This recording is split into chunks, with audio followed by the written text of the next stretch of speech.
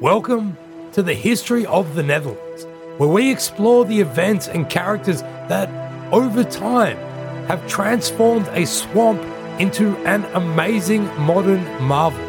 Episode 41, In Bruges. By the summer of 1485, Maximilian of Habsburg had quashed the first major revolt against his rule and regained control over Flanders in the name of his young son, Philip. He then set off for Germany to become King of the Romans, leaving the administration of his realms in the hands of an interim government. When he returned to the Low Countries in the middle of 1486, Maximilian decided that the best thing to do would be to drain the purses of his subjects, again, and go on a campaign against France, again. This failed miserably, once again inciting rebellious intent, particularly in Ghent and Bruges. Trying to keep control over the estates, Maximilian called for the States General to assemble in Bruges in early 1488. However, when he arrived prior to this and tried to get his mercenary soldiers into the city, the workers' guilds rose up against him, locked the gates, and made the new King of the Romans an involuntary guest in Bruges. In the last episode of our regular chronology, we discussed the Flemish Revolt of 1483-85, which is sometimes called the First Flemish Revolt against Maximilian of Habsburg. During this turbulent period, power brokers from the major urban centres in Flanders, as well as a group of important nobles, had challenged Maximilian's power in the Low Countries by claiming guardianship over his infant son, the Archduke Philip, and creating an alternative government over the county in his name. When their most important ally, French King Louis XI, died, the Flemish were isolated, and after a failed mediation attempt between Flanders and Maximilian by the Order of the Golden Fleece, open warfare broke out. Maximilian's armies swept into Flanders, and his supporters once more came into power in Bruges and Ghent. The Regency Council fell apart, with several of its key figures such as Adolf of Cleves, the Lord of Ravenstein, and Philip of Burgundy, the Lord of Bevern, jumping back to Maximilian's side as it became clear which way the wind was blowing. Finally, Maximilian was once again given custody of his son, Philip, and that was the end of that. Except historians don't call it the First Flemish Revolt against Maximilian for nothing. So, in this episode, we are going to take a look at the conditions and events which led to a second and even more dangerous large-scale revolt breaking out against him just over 2 years later. So, let's get into it. Having dealt with the rebellious Flemish and basking in the fact that France was not currently posing an immediate threat, given that it was in the midst of its own regency crisis after Louis XI's death, Maximilian of Habsburg set off to Frankfurt am Main to be elected the King of the Romans in November 1485. King of the Romans was an extremely prestigious title that had evolved from that of the King of the Franks in the 11th century. It had long represented the delegation of the next in line to be emperor. Traditionally, one would be elected to the Roman crown, coronated, and then set off for Italy to be granted the imperial regalia by the Pope. Maximilian's father, the Emperor Frederick III, was getting ever longer in the tooth, and Maximilian's ascension to the Roman throne indicated formally that he had been chosen to become emperor whenever Frederick eventually died. This royal election took place on February 6, 1486, with Jean Molyneux describing the ceremony in his chronicle as, quote, "the noblest, richest, and most pompous that ever was in living memory to honor the emperor and the archduke his son," end quote. We've seen some pretty pompous ceremonies so far, so we can only imagine that this one was a real romp of pomp, especially for a bloke who had just struggled to stomp over a swamp. Anyway, after this, he set off to Aachen for his coronation, which was celebrated in April of that year. This all had pretty far-reaching consequences for countries both low and not so low across Europe. Emperor Frederick III had been having his own tumultuous time since 1477. His rival in Central Europe was Matthias Corvinus, the King of Hungary, who had been waging war in Bohemia. When Frederick forged an alliance with and gave support to his enemies, Matthias responded by invading Austrian lands with his so-called Black Army. In 1483, Frederick was forced out of Vienna and eventually out of Austria completely. Hungarian forces occupied most of Lower Austria, which on a map is actually in the upper right, and Matthias moved his court to Vienna, which, to the interest of future pub trivia nights, became the capital of Hungary for several years, until Corvinus's death in 1490. So, what has this got to do with the Low Countries? Well, as the self-proclaimed regent of the Low Countries, Maximilian had already had a lot to deal with and think about, as we have been exploring and observing over the previous few episodes.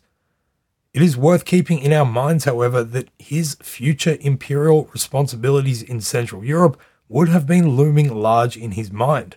The issues besetting his father and the territories that fell within his own inheritance, important chunks of which were now occupied by a foreign power, would eventually take priority over the frustrating little swampland that he had married into, with all its insolent, bickering nobles and rebellious townspeople.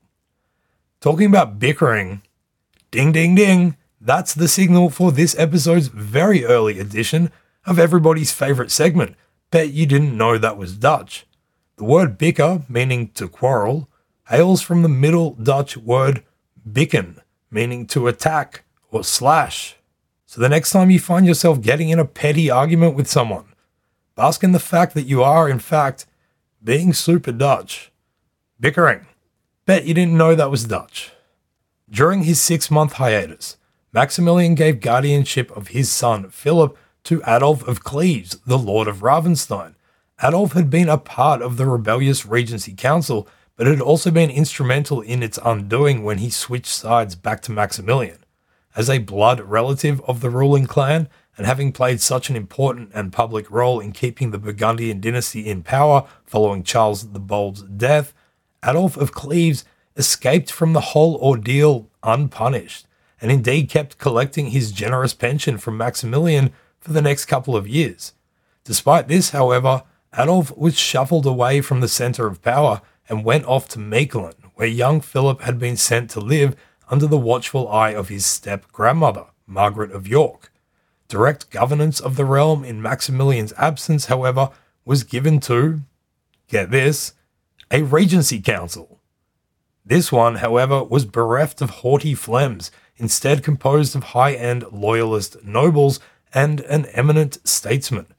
The members of this council were, respectively, Engelbert of Nassau, Philip of Cleves, the son of Adolf of Cleves, and Jean Carondelet. Engelbert of Nassau, the Lord of Breda, was 37 years old at this point and certainly been doing his bit in taking his family's fortunes on what will become a sterling upward trajectory. He'd been named a Knight of the Golden Fleece at 22 years old and also commanded some of Maximilian's forces at the Battle of Guinegate. Named as the Duke's first Chamberlain in 1482, essentially his right-hand man, it had been Engelbert who had tried to convince Maximilian to destroy Ghent following the latter's revolt. You might recall that it had taken some calm voices such as Margaret of York and Philip of Cleves to dissuade Max from following Engelbert's counsel in this regard. He was evidently in the trust of the Duke, however, as he was put in charge of this Regency Council. Philip of Cleves was also on the council. He was the highest-ranking noble, being a great-grandson of John the Fearless, and therefore a Prince du Sang, a direct relative of Archduke Philip. At this point, he was just 29 years old, but already a veteran of the campaigns against France, and also in putting down the rebellion of the Wild Boar of the Ardennes in Liège. As the son of Adolf of Cleves, he had been born into the ruling echelon of the Low Countries, and this connection to the Burgundian bloodline meant that the Flemish had appealed to him to mediate during the First Revolt. But, unlike his father, Philip had remained loyal to Maximilian, commanding troops in Flanders and helping to take and hold key positions. During the First Revolt in January 1485, Maximilian decided to combine two of the most important jobs in the Low Countries, that of Admiral of Flanders and that of Admiral of the rest of the Netherlands. They became one position. This was a good move considering the just replaced admirals of each of those, Jacob of Savoy and Wolfert van Borselen, were both at war with Maximilian. So it was that Philip of Cleves became the first ever Admiral of the Netherlands, which is a pretty sweet addition to your CV. As a reward for his service and loyalty, Maximilian also gave Philip of Cleves the lordship of Edingen, which had been stripped from Philip's brother-in-law, the aforementioned Jacob of Savoy, as well as the command of Sluis. This port was of critical strategic importance, given that control of Sluis was necessary for Bruges to be able to be reached by ship. This pretty much made Philip of Cleves the most powerful noble in the Low Countries after Maximilian, and definitely the most important ally that Maximilian had. In the Excellente Chronieke van Vlaanderen, the Excellent Chronicles of Flanders, there is a brief story related about a soldier who was beheaded and quartered in Sluis in March 1486 during Maximilian's absence for having been paid a large sum of money by somebody to make a hole in the walls of Sluis nearby the water, so that Maximilian's troops would always be able to get inside of it. Historian A. de Vaux, in his biography of Philip of Cleves, ponders whether perhaps some people were already worrying about the amount of power Philip of Cleves had gathered for himself. Engelbert of Nassau and Philip of Cleves were joined in this ruling council by another man, a jurist named Jean Carondelet. He had gained eminence when around 20 years prior to these events, he had been a judge in Besançon, and Philip the Good had promoted him to a high-level administrative role and to be an advisor to the Duke.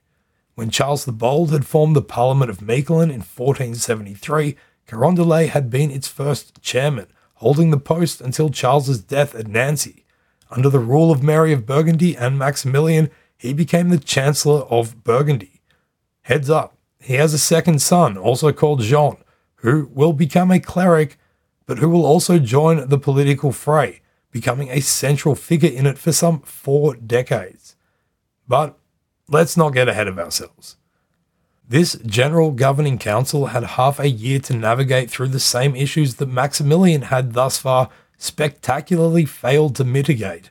France remained a looming threat, if not a currently direct one, because of the instability that had occurred following the death of Louis XI.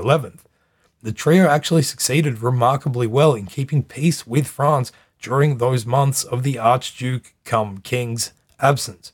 This arguably served to undermine Maximilian's future prospects of maintaining control of the Low Countries, as the council earned widespread approval for this feat, accomplished without the presence of the young foreign prince.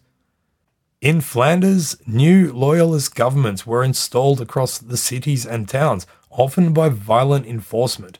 The administrative structure of Flanders was shifted around, including the re-establishment of the Frank of Bruges as the 4th member of Flanders. When Maximilian set off to become the King of the Romans, the governance of Flanders reflected what it had been before the Great Privilege. Considering that the French would soon be ramping up towards open conflict and invasion of the Netherlands, it was a sure thing that under Maximilian's regime, the taxation of Flanders would also soon reflect what it had been under the last Burgundian duke, who had set off to Germany with the intention of becoming a king. The administrative complex of Flanders was left in the hands of those who had remained loyal to Maximilian, such as in Bruges, where Peter Lancals became the new sheriff, and another loyalist, Jos van Varsenaar, was appointed as the new burgomaster. Lancals was a low-born son of a carpenter, but his good education, combined with high political and financial aptitude, saw him work his way upwards in the city government. He had remained loyal to Maximilian throughout the First Rebellion and was knighted by the Archduke in 1483. It was quite the spectacular rise. Led by Lancals, the new government in Bruges was particularly retributive and violent. Jelle Hammers does not mince his words in describing it. Quote, "When they came to power in 1485, Lanchals and his factional partners believed that they had to destroy their internal opponents if they were to survive and lead. Government was the rule of those who had triumphed, and physical brutality was the carrier of authority." End quote. During this period of internal authoritarian violence in Flanders, anybody connected to the failed uprising had decent reason to be in constant fear of being imprisoned, tortured, and executed. Naturally, this did not ease the feelings of resentment against Maximilian that continued to simmer among the urban elite and workers' guilds from which the revolt in that county had originally emanated. And that is not a socio-political environment on which one should want to impress any further stress or strain. After the coronation, Maximilian took leave of his father, the emperor, from Cologne on May 20th, 1486, and began his return journey to the Low Countries. Along the way, he stopped past Neuss, where he took a look at the city which had managed to hold off for such a long time against the late father of his late wife. He must have felt somewhat satisfied in the knowledge that, unlike said late father-in-law, he had actually been successful in returning from Germany with a crown. While in Neuss, he was treated to a bunch of hospitality from the Archbishop of Cologne before heading off to 's-Hertogenbosch. What followed was basically a few weeks of non-stop celebrations for Maximilian as he toured around Brabant and Holland and showed everybody his fancy new hat.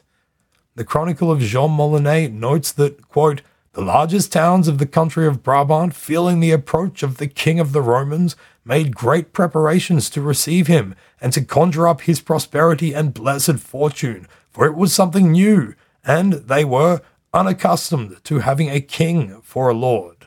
End quote. He continued sailing his way through to Gorinchem and Dordrecht, where at the gates he was met by a group of leading citizens decked out in their fanciest gear. 4 of them held a canopy over him, an honor which was reserved only for kings and emperors, and 8 more of them held torches as they escorted him to his lodgings, where he was presented with a massive ox and sturgeon, which sounds like a feast for a king. He then continued on through Geertruidenberg and Turnhout before making his arrival into the big towns of Antwerp, Mechelen, and Brussels. We will spare you the details of all these joyous entries, but suffice it to say, they were on a massive scale with tapestries, torches, and decorations everywhere, and tableaux vivants on every street and corner depicting biblical and historical scenes. When he arrived in Mechelen, he was met by his almost 8-year-old son, the Archduke Philip, as well as Adolf of Cleves, the Lord of Ravenstein, and all the other high knights and chamberlains and important citizens. Molyneux says of his entry into Brussels the next day that, quote, "Then was in Brussels all jubilation spread, all joy restored, all melancholy omitted, all grief lost. The said celebrations continued on the market 6 or 7 whole nights, during which time there were many pleasant festivities, joyful festivities, new joyfulnesses, new high festivities, and festivals of instruments." End quote. It sounds like it was a cracking party. But things would only get pumped up to a new level when word suddenly came that Maximilian's father, the Emperor Frederick III, was on his way to Brabant. As we mentioned earlier, Frederick was facing the slight issue that the King of Hungary had taken over his capital city of Vienna, so Fred decided to come and base himself in the Low Countries for a while. For a place which was usually on the far periphery of importance in the empire, this was a rare and probably somewhat unexpected turn of events. The people of Brussels decided to double down on the party and put out all the decorations once more, and on July 22nd, 1486, threw an even grander entrance for their actual sovereign. Emperor Frederick III was met outside the city gates by his son, King Maximilian, and his grandson, Archduke Philip, and the 3 of them were exalted by the gathered nobles and people. Molyneux says that the gathered crowd were moved to tears, and some even exclaimed, quote, "Look, it's the figure of the Trinity, the Father, the Son, and the Holy Spirit." End quote. In the past, we've seen Burgundian dukes be laboriously compared to Christ during these events, but this one is next level. There is a small story in the midst of all this which tells us so much about the interconnected nature of Western European society at the time, and so we're going to take this opportunity to go on a tangent. During his description of this celebration, Molyneux mentions one particular German mercenary soldier who was also honoured during it, a man by the name of Martin Schwarz. Schwarz had been a shoemaker in Augsburg, but his true passion was warfare, and he made his name fighting as a soldier for Charles the Bold at Neuss, after which he was knighted. When Maximilian was shopping around for German mercenary soldiers during the latest uprising against him, he recruited Schwarz and his men, who proved themselves invaluable during the fighting in Flanders. As a reward for this, Schwarz was treated with great honour during part of the festivities. Quote, Sir Martin all loaded with goldsmithery. Similarly, his pages' tambourines and others in great number, all in livery, he alone on horseback, when the emperor, the king, and the nobles went on foot, boasted more pompously than if he had been the son of a prince or of a great count. End quote. In this rather obscure German mercenary soldier, we can see the somewhat bizarre paths that one's life could take even back then. He rose from being a humble shoemaker to this moment of glory where he was exalted like an emperor. But by examining the short year of life that he had left in front of him after these events, we can also see the messy machinations of European political conflicts which led to so many people's lives ending in a bloody mess in a boggy field somewhere far from where they were born. In the last episode, we briefly mentioned how Margaret of York's brother, Richard, the Duke of Gloucester, profited from the mysterious disappearance of his two nephews, the princes in the Tower, who were the next in line for the throne of England. While he definitely, absolutely didn't have anything to do with their disappearance, it very much opened up his own path to the crown, which was bestowed upon him when he became King Richard III of England in June 1483. Richard's dubious role in becoming king meant that his reign was unpopular.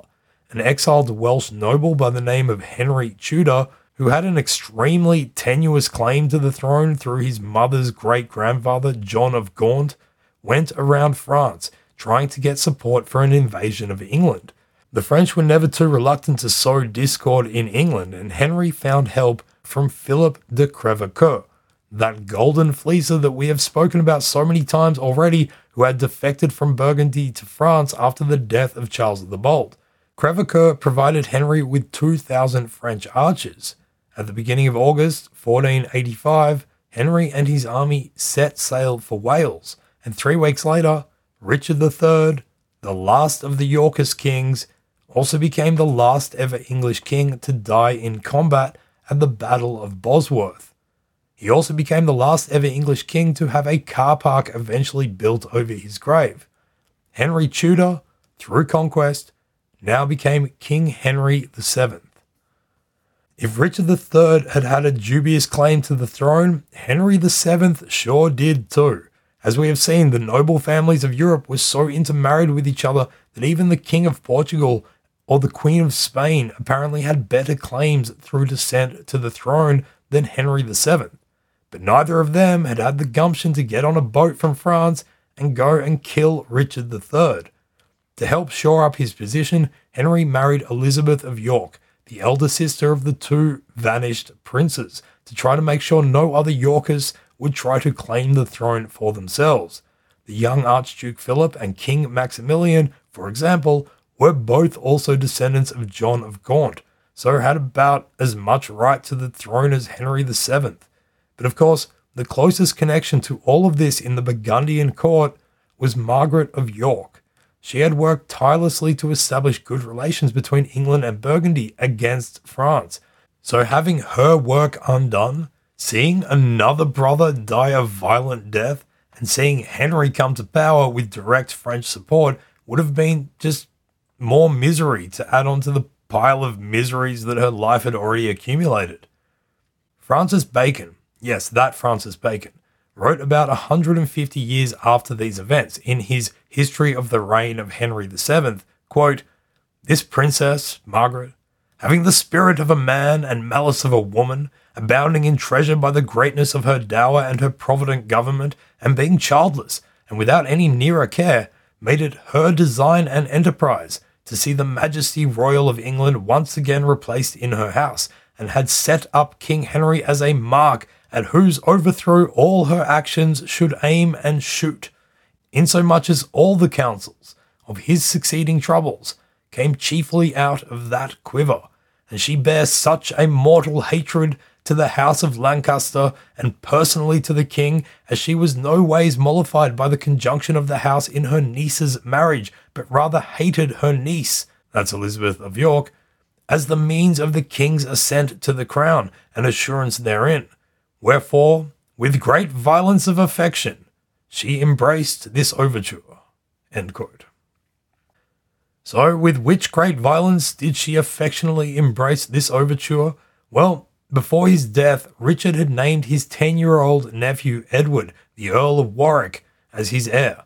After the Battle of Bosworth, Henry VII had this Edward locked up in the Tower of London, safely away from anyone who might want to promote his cause.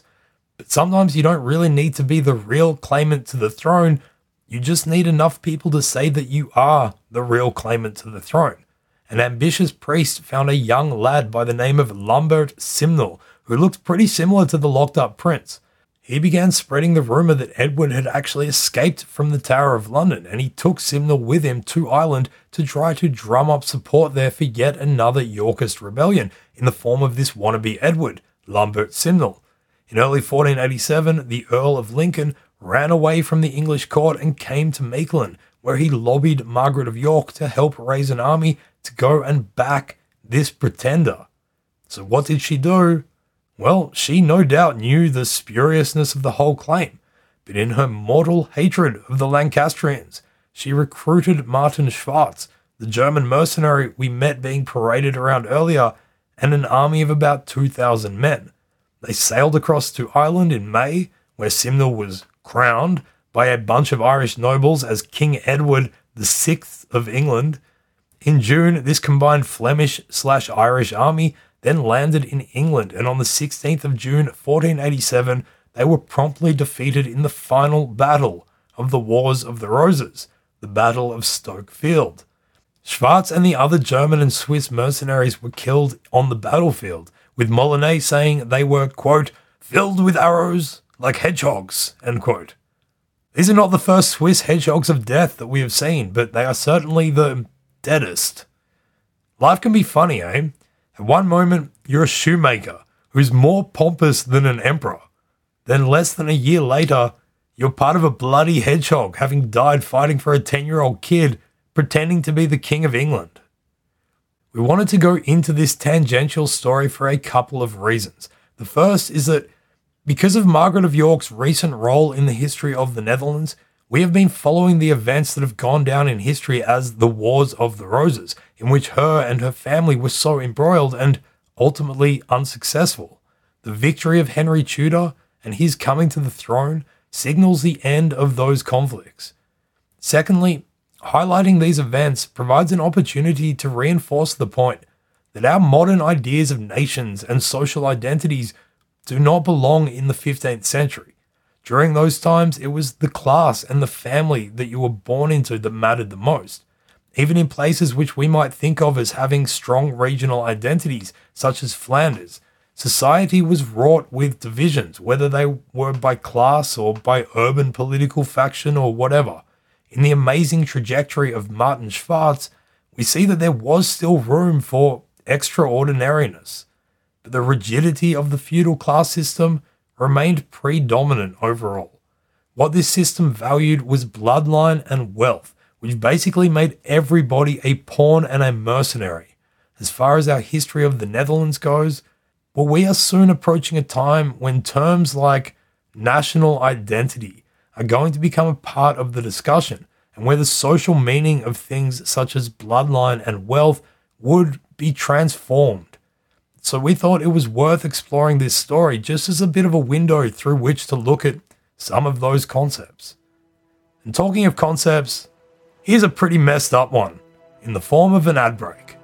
We will see you on the other side.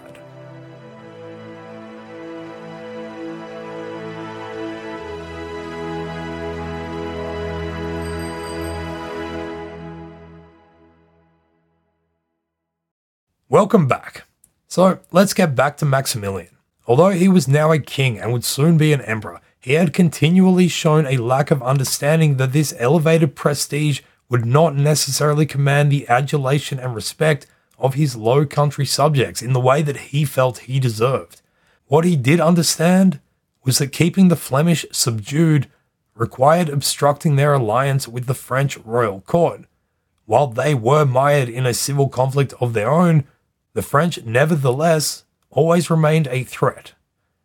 He was also still smarting from the humiliation and territorial concessions that had been included in the most recent Treaty of Arras that had been foisted on him by the Flemish rebels. A successful campaign against France would go some way to amending this and recovering his honor. H.G. Königsberger sums this up nicely. Quote, Maximilian's own position was now absolutely clear. He was going to pursue exactly the same policies as Charles the Bold had done, on the home as well as the foreign front. End quote. Well, that should work out. Maximilian worked on allying with the coalition of angry French nobles who were already up in arms about the French regency and began planning an attack, naturally in a pattern that should not seem unfamiliar to you by now. He then took the inevitable step of raising the funds needed for such a campaign. This meant initiating a new fiscal policy that would once again drain purses across the board.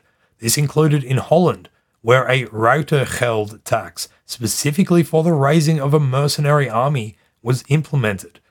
This would give rise to the bread and cheese folk that we cannot wait to tell you about in coming episodes. But as usual, the tax burden was heaviest in Flanders. The annual aid demanded of Flanders was more than double what the average rate had been during the 5 years that he had co-ruled with Mary. Maximilian then went over the heads of the representatives of the 4 members of Flanders and simply sent his own men to the cities and the towns to collect the revenue directly. Then, Maximilian catastrophically meddled with the minting of coins in the Burgundian realm, bringing in an increase on the seigneurial tax on silver. This was over 100 times more than what had been standard since the 1420s. Now, all silver in the Low Countries carried what amounted to a 12% tax, which in turn soon caused inflation. This led to grain and vegetable prices skyrocketing, increasing by more than 100% in Flanders, at around which cost they would remain for the next few years. Philip of Cleves, still in the service of Maximilian, recognized this policy as the, quote, key to the coffers of the people, end quote. But he also identified that it would damage the lower classes more than previous financial demands, which had been at the root of all this Flemish anger in the first place. So guess what all this is going to do? That's right, it's going to cause even more Flemish anger. But before we get to all that anger, let's have a quick look at how Maximilian went with this new, yet so very old, military endeavor against France. As we mentioned, France was undergoing its own regency battle between the sister of the young Charles VIII and the high noble class from which Charles the Bold had drawn so much support in the War of the Common Weal, which we spoke about in episode 29. Maximilian's strategy against the French court was much the same, but when push came to shove in 2 successive attempts in 1486 and 87, his best efforts could not overcome some serious obstacles.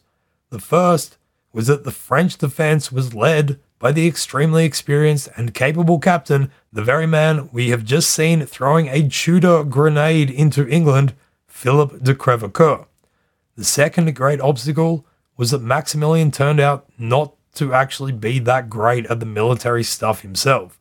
He could not do as his nemesis's name implied and break Crèvecoeur's heart, nor breach his forces or the French northern frontier. These failed French campaigns served to damage Maximilian's reputation in the Netherlands beyond a point from which it could now be retrieved.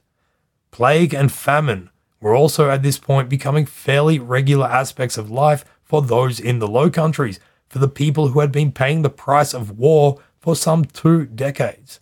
They had been hangry for years, and now they were just getting even hangrier. Maximilian, however, was more invested in the role of nobility than of the mood and belly rumbling of the lower classes. He already stood on very shaky ground when it came to the nobility, and during his tenure, he had not paid sufficient heed to the economic importance of those other classes, namely the town burghers, the wealth of which far outweighed that of most nobles.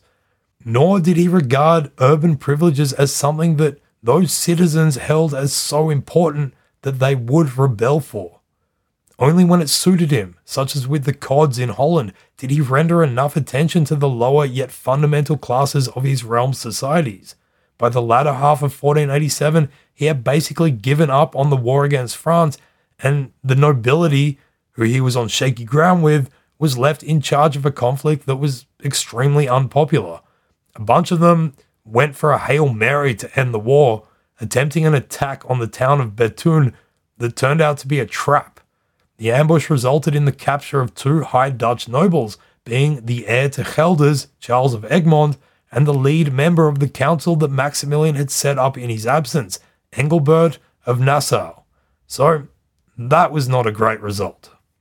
It was at this point that a few of the key figures from the previous Flemish revolt, those who had either fled when the tide had definitely turned back in Maximilian's favour, or those who had been lucky enough, or politically useful enough, to escape his punishment, decided that they would once again go a-revolting. One of these was the Lord of Rassichem, Adrian Filane, who had fled to Tournai after the last revolt. Despite having been forgiven by Maximilian for the role he'd played in the first revolt, Rassichem was actually captured by Engelbert of Nassau in January 1486. He then languished in prison for a couple of years until the summer of 1487, when Adrian Filane was broken out of prison by his cousin, who, incredibly confusingly, was also called Adrian Filane. The 2 Adrian Filanes then headed back to Ghent in September 1487. There, Rassichem, the Adrian Filane that matters, wrote a letter to Maximilian, saying that it wasn't his fault that he'd been broken out of prison and that he shouldn't have even been in prison in the first place. He also wrote to Philip of Cleves, asking him to help keep Maximilian off his back. Then, the 2 Adrian Filanes began drumming up anti-Maximilian sentiment throughout Ghent. They were helped in this by none other than Jan Koppenhol, one of the chief people behind the first revolt. Historian Ada Fauer says that at this point, quote, things became more and more riotous in Ghent. On October 31st, a long list of grievances against Maximilian was read by the merchants and weavers, end quote. The 2 Adrian Filanes, through this, succeeded in having themselves and their faction thrust into powerful government positions once more, and Maximilian's supporters decided it was time for them to get out of Ghent. Maximilian wrote to the Filanes demanding them to go to Dendermonde and explain exactly what was happening, but the new Ghent city government, run by the Filanes and Koppenhol, decided that no, they were not going to do that. And thus, once again, Ghent was in open revolt against Maximilian. Surely not another one. This new city government then enacted one of their most cherished entitlements they had garnered from the Great Privilege and sent word to a few other Netherlandish estates to send envoys to Ghent. They particularly wanted to discuss with delegates from Brabant and Hainaut what a poor job Maximilian had done with the most recent war against France, how he had created economic turmoil in Flanders, and what everybody thought about the fact that he had a total disregard for the privileges they had so justly earned from his late wife. Maximilian, in response to this, pulled out a big sign that said, "I am the king," and made his own demand that the States General assemble, not in Ghent, but in Bruges, in February 1488. But prior to the gathering of this assembly, in December 1487, Maximilian made a move that betrayed how actually politically hamstrung he was. In the previous revolt, he had not managed to keep the important members of the nobility on side, which had irked him more than the righteousness of the powerful city burghers. In what was likely a precautionary measure against this happening again, in December, he created a new Council of Finance, headed by Philip of Cleves. 5 other nobles joined him in taking total control of the state's finances and financial administration. These were Philip of Burgundy, the Lord of Bieffre, John and Baldwin of Lannoy, John III of Bergen, and Martin of Polheim. Maximilian could no longer do anything with the realm's finances, nor appoint anyone to positions related to the treasury without going through this council first. This was an incredibly backward step for an aspiring autocrat. While he was still trying to impose his dominion on the towns of Flanders, he was making remarkable concessions to the nobility, revealing an epic failure to grasp the complex fundamentals of governing Flanders and the Low Countries. The situation was, however, perfectly grasped by the French. In early January, agents acting on behalf of the French king let it be known to revolutionary Ghent that they had his backing. This was all the encouragement they needed. On the 9th of January 1488, an army of 6,000 men from Ghent attacked and took the town of Kortrijk, while the French began to attack on the western frontiers. Philip of Cleves took an army from Bruges to inspect what was happening around Flanders and discovered that the gates of Ypres were closed to him. The countryside of Flanders was again filled with marauding troops, causing havoc in the small towns and villages outside the big protected cities. In the middle of January, Charles VIII then declared that Ghent was an autonomous republic under royal suzerainty. The scene then was set for a confrontation between the king, Ghent, and the States General. Maximilian arrived in Bruges at the end of January, less than a week out from the assembly that he had called. The atmosphere inside Bruges was no less intense than in the countryside. Bourgeois workers' guilds were frothing at the mouth, having been living and dying under the vindictive and violent rule of Peter Lankaels. Philip of Cleves advised the king to make his residence at Sluis and host the States General there, but instead, Maximilian insisted on Bruges, into which he entered without much more than a personal bodyguard and the entourage of his court. It was a terse entry, vastly different from those he had made after his coronation just 18 months earlier, and the mood of the city quickly made it clear to Maximilian that he should have brought a few more men. Word soon spread that he had demanded that troops from his Landsknecht mercenaries, German-speaking pike and foot soldiers, be admitted into the town. A delegate from Ypres, however, later wrote home that this was a false rumour. Whatever the case, on January 31st, 1488, Maximilian and his meagre entourage were doing a round of the city's gates. At the first gate, he was denied admission through, and he was not allowed to bring any soldiers from without. He then went to the Ghent Port, the Kruisport, and the Catalina Port, accompanied by Lankaels, who demanded obedience at each of them. At each of them, however, the result was the same: steadfast refusal. The King of the Romans, it would seem, was trapped in Bruges. The following day, the 1st of February, the king attempted to leave Bruges again. Members of the Carpenters Guild and Masons Guild, who were standing at the Ghentport and Kruisport, were in cahoots with each other and again ignored the command to open the gates. Maximilian's men were ordered to seize their banners, after which a scuffle ensued. Promptly, the king and his attendants were forced to retreat to the Prinzenhof, where they had a much-needed lie-down. Another plan was put together, which was not the most enlightened or strategically creative. Maximilian borrowed a bunch of money from Lankaels, who had prospered during his time in power, and hired a bigger bodyguard, who were all well bedecked with lots of weapons.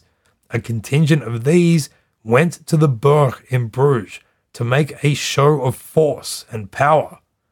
And lo and behold, this prompted the leaders of the various guilds to order an attack, so another fight erupted, and in this one, the outnumbered bodyguard stood little hope.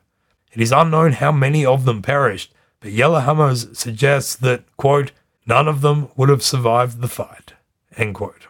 That night, Bruges was completely taken over by the rebels, with loyalist members of the magistracy executed right then and there in the town square. At some stage, Maximilian told Philip of Burgundy, the Lord of Bevern, and John of Lannoy to go and tell the rebellious guilds that if they laid down their arms and went back to not being in rebellion, they would be forgiven for what transgressions had already been made. The guilds, however, refused. By the 5th of February, the rebels of Bruges were emboldened enough to capture Maximilian in the Prinzenhof and place him in the confinement of the Kranenburg, a pottery shop and merchant house which looked out over the main market square. The workers' guild stood, armed and assembled outside. While waiting for a plan, they continued to vent their frustrations on members of the pro-Max government that had been wreaking so much trauma and havoc since 1485. Administrators, councillors, anyone German, or anyone who had supported the king were quickly outed, captured, imprisoned, tortured, and, if they were deemed deserving of it, put to death on the market square. The carnage went on for weeks, with each execution clearly visible from Maximilian's window. Peter Langhals, the tyrannical sheriff whose brutal rule over Bruges had failed to endear many people to the cause of Maximilian, somehow escaped capture in the early stages of the Bruges uprising. In fact, as the weeks passed, the search for him continued. Molyneux tells us that the men sent to find him went from house to house, publicly decrying that any man who kept Peter Langhals hidden, or even let him into his dwelling, would be hanged in front of his house, his wife, and his children.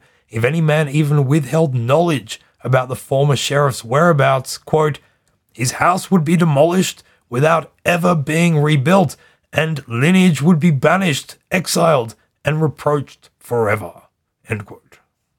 Apparently, this threat was enough to induce the person who was concealing Langhals to come forth. According to Molyneux, this person, having confessed to the city administrators, begged that Langhals be arrested at night. His reasoning was that if he was arrested during the day, the public would clearly see who had been harbouring Langhals and would likely tear this man apart. Whether this happened or not, Despars informs us that once arrested, a group of Carpenters Guild members marched Langhals through the streets, jubilantly shouting that he was their captive. 5 weeks after the gates had been brought down around Maximilian and he had been confined to the Kranenburg, the King of the Romans had the best seat in the house, as his former sheriff was brought to a scaffold in front of him and his head made to bid farewell to his neck. So, besides decapitating people in front of him, what were the people of Bruges going to do if they were to take advantage of the fact that they had outrageously trapped the King of the Romans within their walls? As Wim Blockmans put it, quote, they wished to be quit of Maximilian, but they could envision no real alternative to the monarchy, end quote. In other words, there was no organised plan for what to do next. As for the rest of Flanders, Bruges' ballsy piece of accidental gumption catalysed the rebellion to gain steam beyond just the two biggest cities. As always, it was not a unified rebellion across the territory, but rather an opportunity for the many different parties with different agendas to make their move. In Ghent, where Coppenhol and Rassichem had the city under their control, the high-ranking cleric Jean Carondelet, who we mentioned earlier as a member of the provisionary government that had ruled in Maximilian's absence to Germany, was also taken hostage. Ghent then began to mint its own coins again, which were named Coppenholers, after Jan Coppenhol. As for Ypres, the other of the three big cities, it was well and truly on its downward wane, and certainly not wearing the pants in any of these relationships. When, once this had kicked off, envoys were sent from Ypres to Ghent, they were told they had to witness the torture and execution of Maximilian loyalists as an act of solidarity and to honour the proclaimed unity between the three members. The ambassadors from Ypres refused and ran away to hide in a church. One of them, Jacob Steeland, wrote despairingly to the Ypres City Council and pleaded that they refuse this morbid and outrageous demand. The council in Ypres, however, were more concerned with appeasing the people who had taken control of the most powerful city in the Low Countries. The envoys were forced to come out of their church and bear witness as several Ghent politicians and low-level city administrators were executed in front of them. Near the end of February, the States General called itself to assemble at Mechelen in the name of the now 10 years old Archduke Philip. Ostensibly, the point of this meeting was to figure out the terms of Maximilian's release. It was not smooth sailing, the proceedings opening with the Chancellor of Brabant strongly condemning the cities of Flanders for what they were doing to the king and for being in league with France. Accusations abounded that taking Maximilian captive had been a carefully organised plot between France and the Flemish. Deputies from the other Netherlandish estates attempted to seek a reconciliation between the disputing parties, but the rebellious Ghent power brokers, capitalizing on the uncertainty of the people of Bruges and the obsequiousness of Ypres, put themselves in the position to take the driving seat. Their first move in doing this was to refuse to send a full delegation until the body of the States General moved to Ghent entirely. Their next tactic was then to set the diplomatic groundwork for an act of union between Flanders, Hainaut, and Zeeland, something which would equate to the complete dissolution of Maximilian's power in Flanders. Over March and April, while the other estates pushed for a peaceful solution, Flanders continued to haggle, argue, and demand that none of this was going to get sorted until they all came to Ghent. So, while this all seems pretty familiar to Flemish revolts we have seen in the past, and we have seen some Flemish revolts, it must be remembered this one was pretty radically different to those others in one key detail. In 1488, they weren't merely disputing the authority of the Count of Flanders, but rather they had taken a full-blown king hostage, the next in line to become emperor, no less. Das ist nicht gut. The outrage across the German Empire was palpable. Frederick III was joined by a who's who of German nobility and clergy in condemning the rebellion, and they now set off to do something about it. The Pope also got his end up about it, sending an observer and promptly having the powerful Archbishop of Cologne excommunicate every single inhabitant of Flanders. The Pope called it high treason, or lèse-majesté, and gave the go-ahead for the emperor to make them pay. By April, an imperial army numbering around 20,000 had been raised and was making its way through Brabant towards Flanders, set to go and rescue Maximilian from his preposterous imprisonment, purveyed, prosecuted, and produced by petulant but peskily powerful peasants and plebs. Frederick was not the only one raising troops, but so too now were the upper nobility of the Low Countries, such as Philip of Cleves. He remained loyal to Maximilian, but the Council of Finance had basically stripped Max of budgetary control, and Philip sat at the head of it. If anyone was in a position to wrest complete control from Maximilian for the sake of the Flemish estates, it was the man who had also recently taken command of Sluis, that strategic stronghold in Flanders. There was a lot of uncertainty amongst Maximilian's court as to whether Philip and other nobles would remain loyal, and against whom the troops that they were raising would be directed. All of this uncertainty just compounded the tension of the overall situation.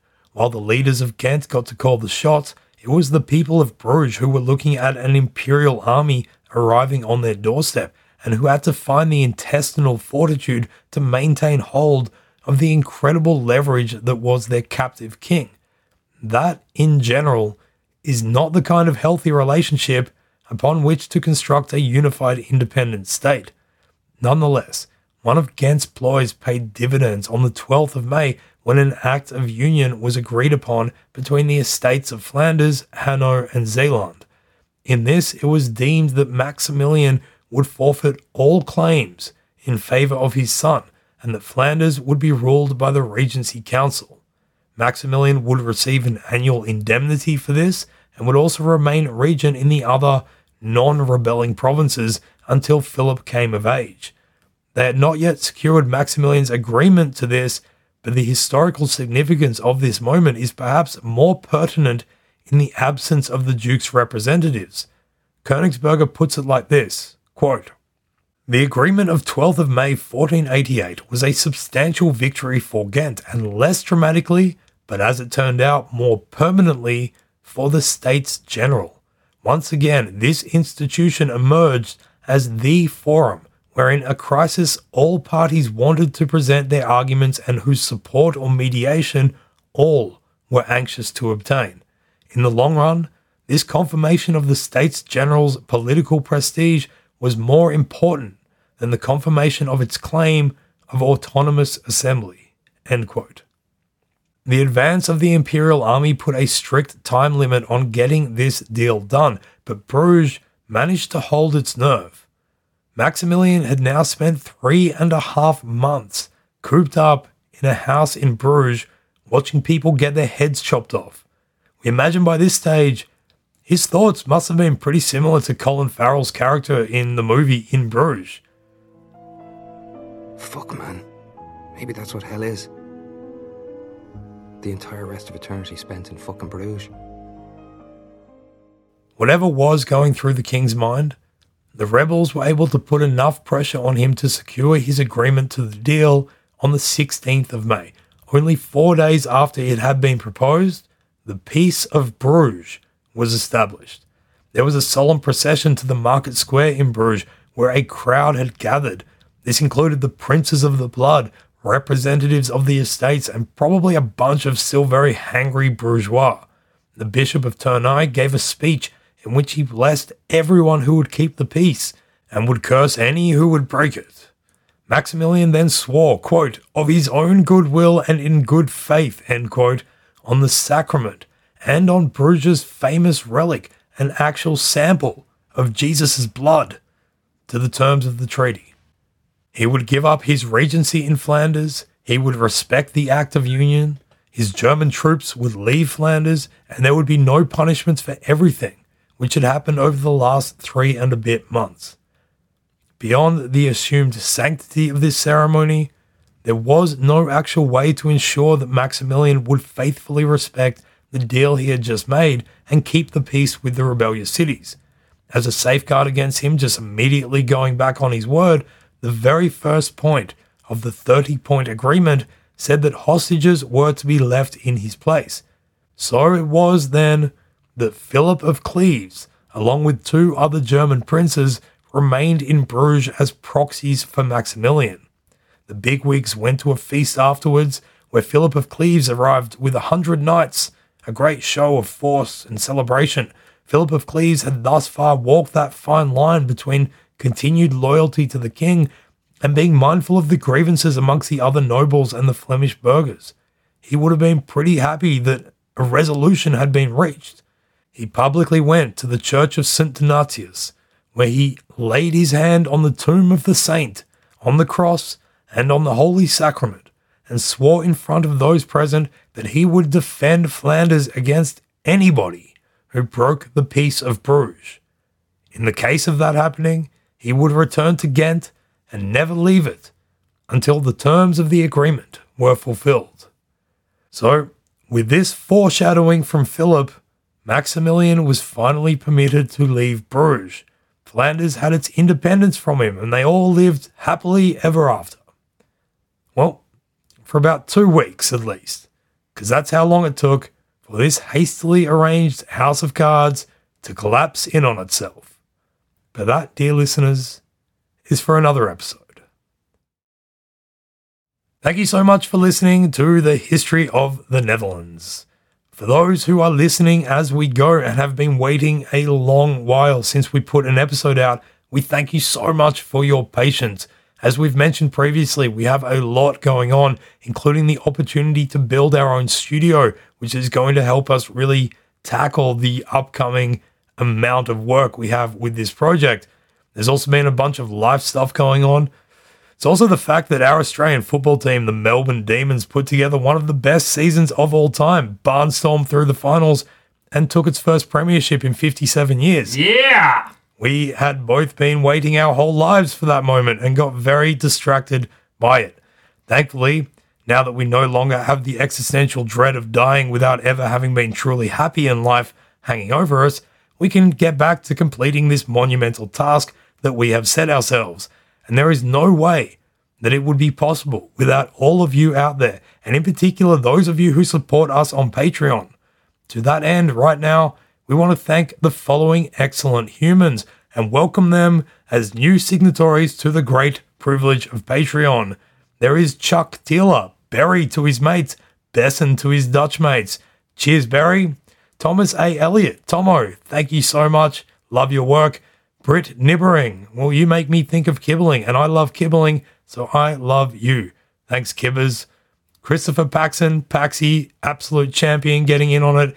And lastly, Johan Verbeek, a man born on a stream far, far away. Ta very much, Beaky. As for anyone else who wants to get involved with supporting us on Patreon, you can go to patreon.com/History of the Netherlands. We'll be back soon with another episode, and until then, doei!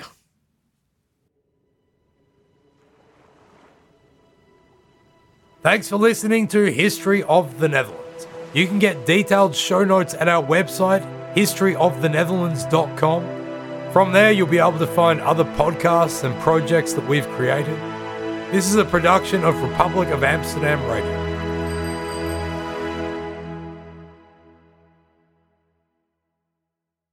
America. We are endowed by our Creator with certain unalienable rights: life, liberty, and the pursuit of happiness. At Grand Canyon University, we believe in equal opportunity, and the American dream starts with purpose. To serve others in ways that promote human flourishing and create a ripple effect of transformation for generations to come. Find your purpose at Grand Canyon University. Private, Christian, affordable. Visit gcu.edu.